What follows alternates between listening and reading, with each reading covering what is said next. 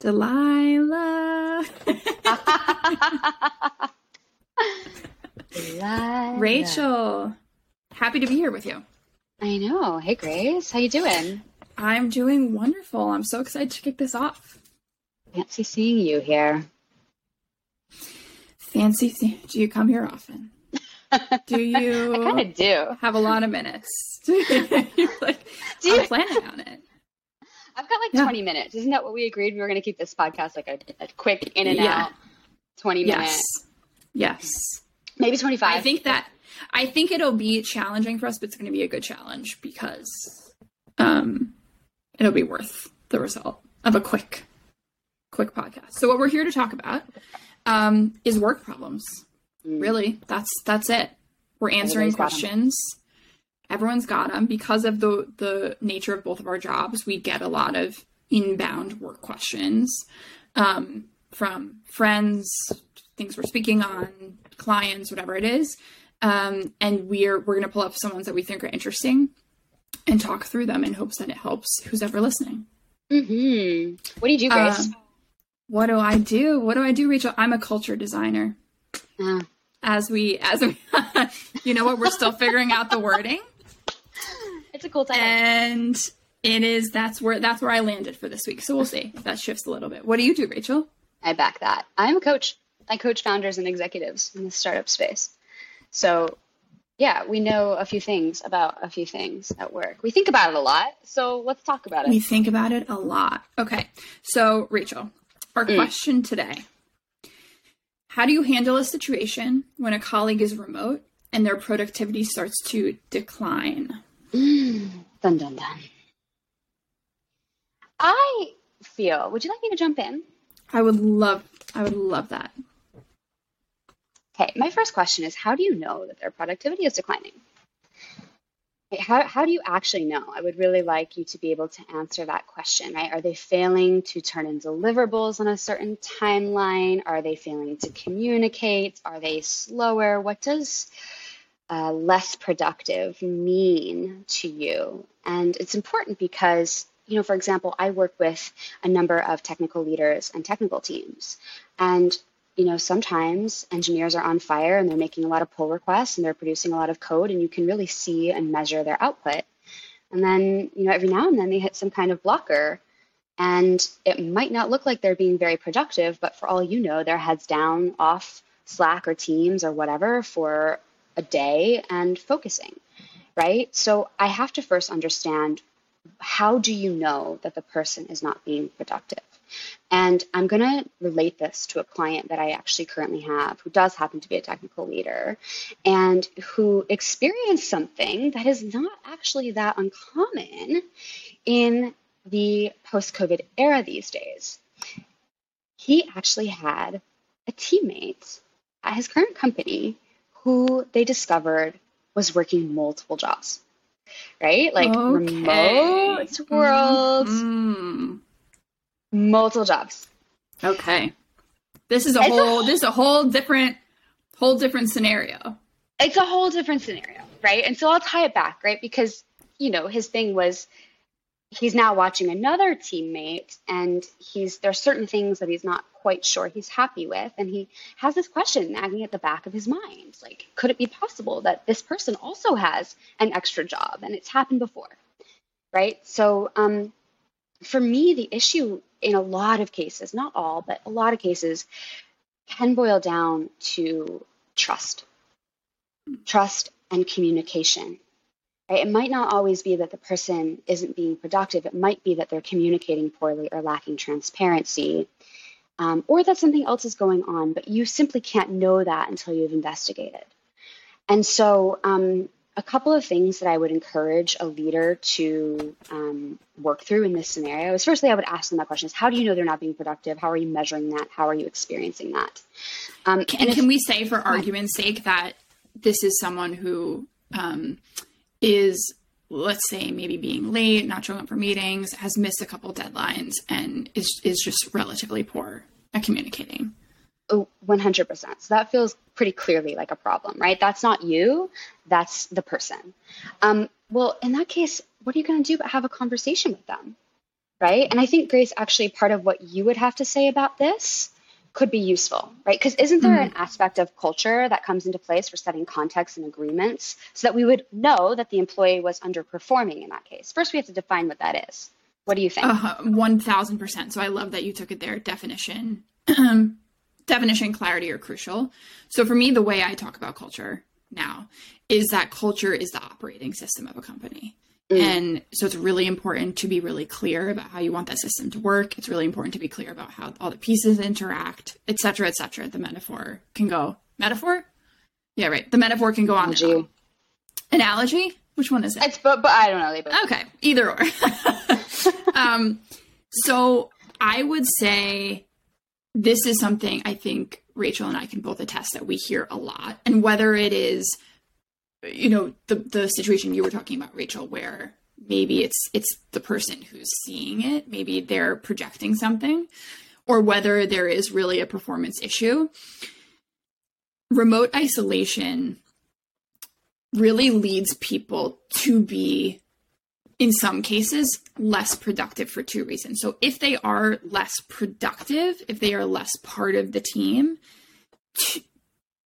I would take this two ways. One is they're not feeling like they're part of something bigger. That is an incredible driving force behind a lot of teams. It's actually the reason why a lot of these companies are trying to bring people back in office. Mm-hmm. It is because it is a huge driving force behind sort of forward momentum in work, feeling like you're part of something, feeling the social pressure in some ways of being a part, you know, being accountable to people who are sitting around you. The other piece, and this is where you start to go, okay, even if we're going to be remote forever, we can make this work. You have to define for people what success looks like. And I would say, even if you're in office full time, most 98% of people are not being as clear as they could be about what success looks like to their team. And when you're remote, you have to be 500 times clearer, because so much gets lost in a conversation. Like if you think about the average conversation, you know, that we're having today, Rachel, people are going to take away 30% of it. So if you think of that in a work context, you have to be so repetitive. You have to be so clear, often have to be quite redundant. And so I would say that this person needs to get really, really clear about what success and productivity, to bring that back to your phrasing, look like for their team. So if productivity and success looks like someone showing up to every meeting on time, and that's great, I'm pro that being a metric of success. If it looks like them proactively getting all their work in without being chased for it. I mean, these are basic things, but sometimes you got to put them out there and be explicit. Yeah, 100%. I mean, for me, communication has to be part of that protocol, right? Like if you are not going to make a meeting, how are you communicating that you're not going to be at the meeting? Are you communicating it? Yes, that should be part of the policy. And sometimes those things are not clearly defined. And I think that's where people get into trouble. I still don't necessarily think it means the person isn't being productive. What I've run into in my coaching more often is that there's just issues with the work being represented poorly, right? Through lack of communication. Not saying it doesn't exist. That's just not something that my clients have run into, at least in the recent past. I also get really annoyed with the way we're framing productivity in this remote, not remote world, because there is such an argument, and particularly you get on, you know, the internet, social media in any way, shape, or form. People, that's, I think, where the pro-remote world lives, and like TikTok and Instagram, you know, they're saying we're so much more productive at home. We're so much more productive. And to me, I think there's an element of that is true. If there's 12 tasks on the list at home, people are knocking off those 12 tasks. Does that make them an amazing employee? Does that make them a well-rounded, integrated employee that's worth the money I pay them? To me, that's a no. That's every business owner, that's every manager's decision. Ooh, well, what would make them a well-rounded employee then? What's the... Well, in my company, it would be being able to understand clients, bring clients in, keep relationships with clients. It would be being really collaborative, utilizing your teammates' resources well. Those are a couple things. Cool, right on. So what I'm hearing you say is you don't want people to just check off their to-do list, slam the laptop shut and walk away. You want people who are dynamic and engaged and are bringing to the table what they can, right? What they see as possible for the company. 100%. But that's my company. That doesn't have to be every company, but we talk about this in such a binary way as if every company has the same idea of what productivity is. I hear you. I would 100% run a company where I would allow people to do the absolute minimum, especially in meetings. Like, I'm in and out, let's get it done. As little laptop time as possible. If you are lazy and smart, you can be efficient and figure things out. I think that's fantastic. Great. Right? Like I was reading into the overemployment movement, right? So this is, I started researching this. There's people, I came across a Reddit post one day. Person had something like 6 screens set up on their desk, and on each screen was a different job. Right? So this is, it actually turns out this overemployment thing is a whole movement. And look, if I'm the employer who's getting the shaft, right, whose teammate is working 3 other jobs or for whatever reason is not productive in a remote setting, yeah, of course that's an issue. Like, I need that person to deliver what they say they're going to deliver. That is not an excuse to not do your job, right? It's ethically ambiguous and for a lot of people probably just outright wrong. Yeah. But if somebody were capable of having multiple jobs and doing what I needed them to do, and they didn't have a lot of client-facing demands or urgent or last-minute requests that were likely to pop up, if they had something that was fairly, I don't know what the term would be, but they could do it. I'm more power to them. I'm not even. Oh, I mean, I think we talked about this last week in a conversation, which was, I believe that in a hybrid world where a high performer, someone who's doing their work very well, could schedule personal time in the morning and take a nap. Right. Like, I think that's the beauty of a hybrid world, and I'm all for that.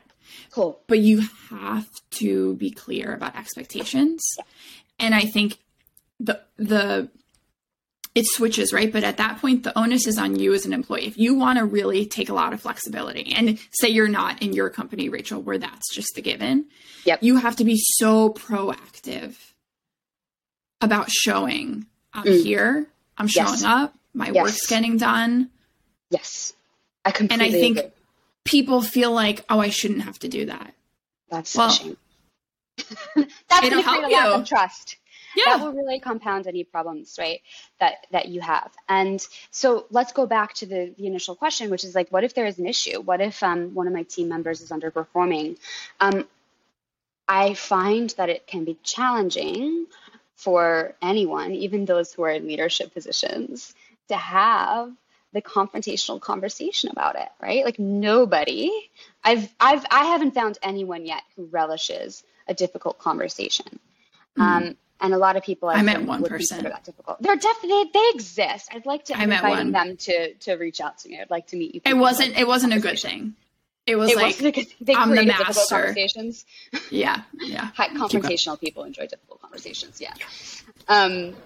So anyway, if you're an empathetic leader or a heart-centered leader, or you have some of these softer skills as part of your leadership, it might feel a little tricky for you to navigate the situation, because you kind of need to call someone out for something that they're doing wrong, and you almost feel like you have to villainize this person, shame this person.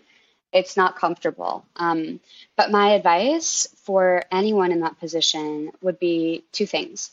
One, you actually need to address it the moment you notice it, right? Like, maybe you need a few repetitions of a pattern in order to confirm your instinct that this is something that needs to change, and that's okay. But it's much more effective, in my opinion, to address it with the person when the problem is live, when they've just blown something off, not shown up to a meeting, gone offline for a day, whatever the case may be. Because in that moment, you have the most direct access to that person's emotional state around this, how to call it. We don't know what the behavior is, right? So the person could be... it could be a cultural thing. It could be that they don't feel a need to be communicating for some reason, or that they live with a different sense of time and don't adhere to their deadlines in the same way as the rest of your culture.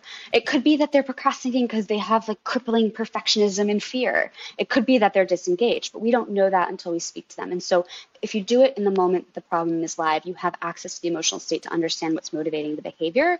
And therefore you have enough insight, or you can have enough insight to problem solve it and create agreements with the person based on what's actually going on with them, right? Policies will do a lot to set expectations and give you the right and give you the leverage around what you expect to change things with that employee.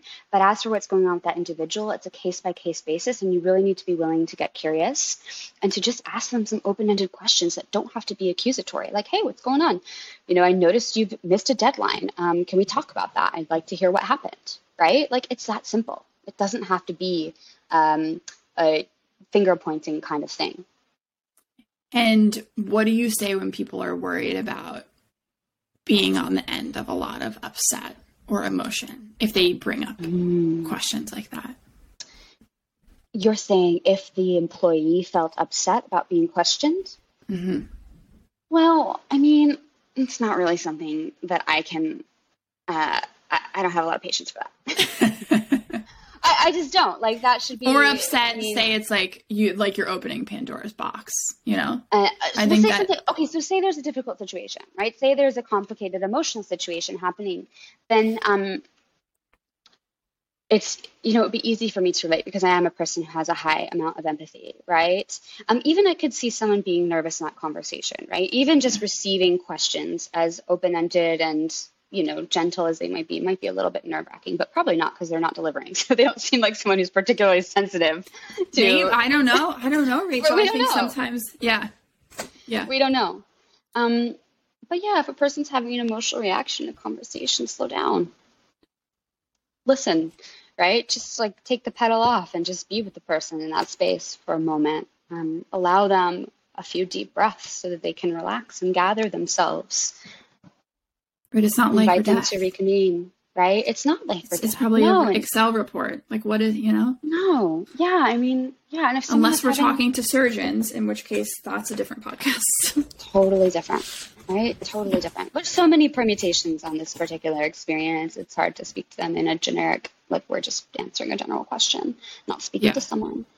I also think having a play. So I would say, if we've talked it through, we're giving a little advice here. From my perspective, having a playbook becomes really helpful. So what I really like about the culture work I do is it depersonalizes culture. So a lot of times when you're talking about the culture of work and this is how we work and this is how we do things, it can get extremely personal. And then that can be impossible to have a conversation because you're talking to someone about something that's just this unsaid, assumed, existing dynamic. And that's pretty gnarly to have a conversation about. So what you want to do is have a set of objective criteria that you can then have a conversation about. So as a manager, I would say, look at 2023 as an amazing reset moment. So we've sort of all got through 2022. Things are opening up. Where people are settling in on we're hybrid, remote, full-time, whatever. Look at 2023 as a chance to say, okay, you know what? I'm going to set a fresh page for how we interact as a team and what's important here. And start small. Start with 2 to 3. Here are 3 things that are really important to how we work. One is timely. The other is proactive communication, whatever your things are. But it's a really great chance to do something like that. And then when you have to have conversations, then you're coming from a place of, listen, this is objective criteria. There's only 3 things we ask for this team, and you're missing 2 of them. So what's going on, man? Yeah, I mean, totally. If you don't have the playbook, then do not pass go. Do not collect right to complain. You haven't given anything to perform against. Yeah. What is one rule from your playbook or play from your playbook that you would recommend every remote team have? That's a great question.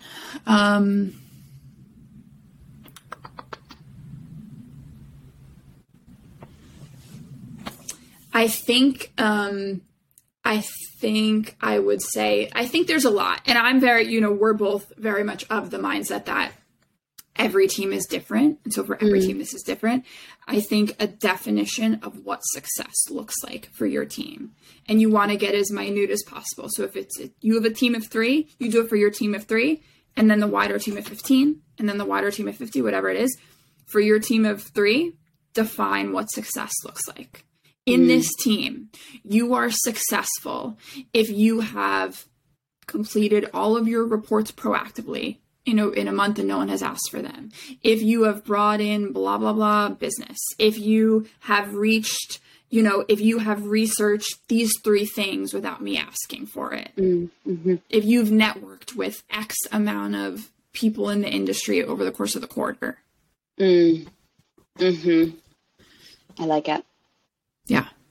What, how would you recommend, Rachel, when you have clients who are kind of feeling a block, feeling some resistance to having these conversations, how do you recommend well, let's go off of our podcast, right? How do you recommend they start them? They're not going to slack and say, do you have a minute? Yeah, the first thing I do, I work with them, right? Like that's part of why they work with me, is so that I can help them to create change inside their brains that makes it easier for them to approach those difficult conversations with less stress, right? But the number one principle is to lead with curiosity and to seek first to understand. And I really think that's kind of the number one principle that greases the wheel in all relationships, always, and is shockingly hard to practice because our own defense mechanisms and protection mechanisms and projections come up, right? So in an example where, for example, someone's just communicating poorly, I'm going to go back to that, like, you're not really sure where their work stands and, they may be a little slow on some things. You're obviously going to have a hard time trusting them. But I also want to understand, as in the case of my client, what past experiences have you had where you couldn't trust an employee or trust someone, right? Where you were let down and you might now expect that to be a problem again. Because that is then going to automatically sort of amp up your nervous system. It lives inside you as this memory you carry, right? And it will amp up your nervous system and make you have whatever response you have to facing it, right? Which it could mean that you go into a conversation aggressively, right? Assuming that the person is really doing wrong and that they are just slacking off when actually the person is having a really difficult time with something in their life. So, lead with curiosity and be curious as well for your own experience and understand what you might be bringing in to color your perspective of what the other person is doing. Love that. Okay. Yeah. What a perfect way to close this out. So we've talked through, and our final notes are have a playbook, define what success looks like, but have the conversation, and when you have the conversation, lead with curiosity. And do it when it's fresh. Do it when it's fresh. Thank you for the reminder. Don't put it off. Yeah. Do it when you have access to the true motivation for the behavior. Yeah. Yeah. Okay, cool. Rachel, thank you so much for taking the time. Thank you. This was fun. Should we do it again? I think so. Okay. Have a good night. Peace.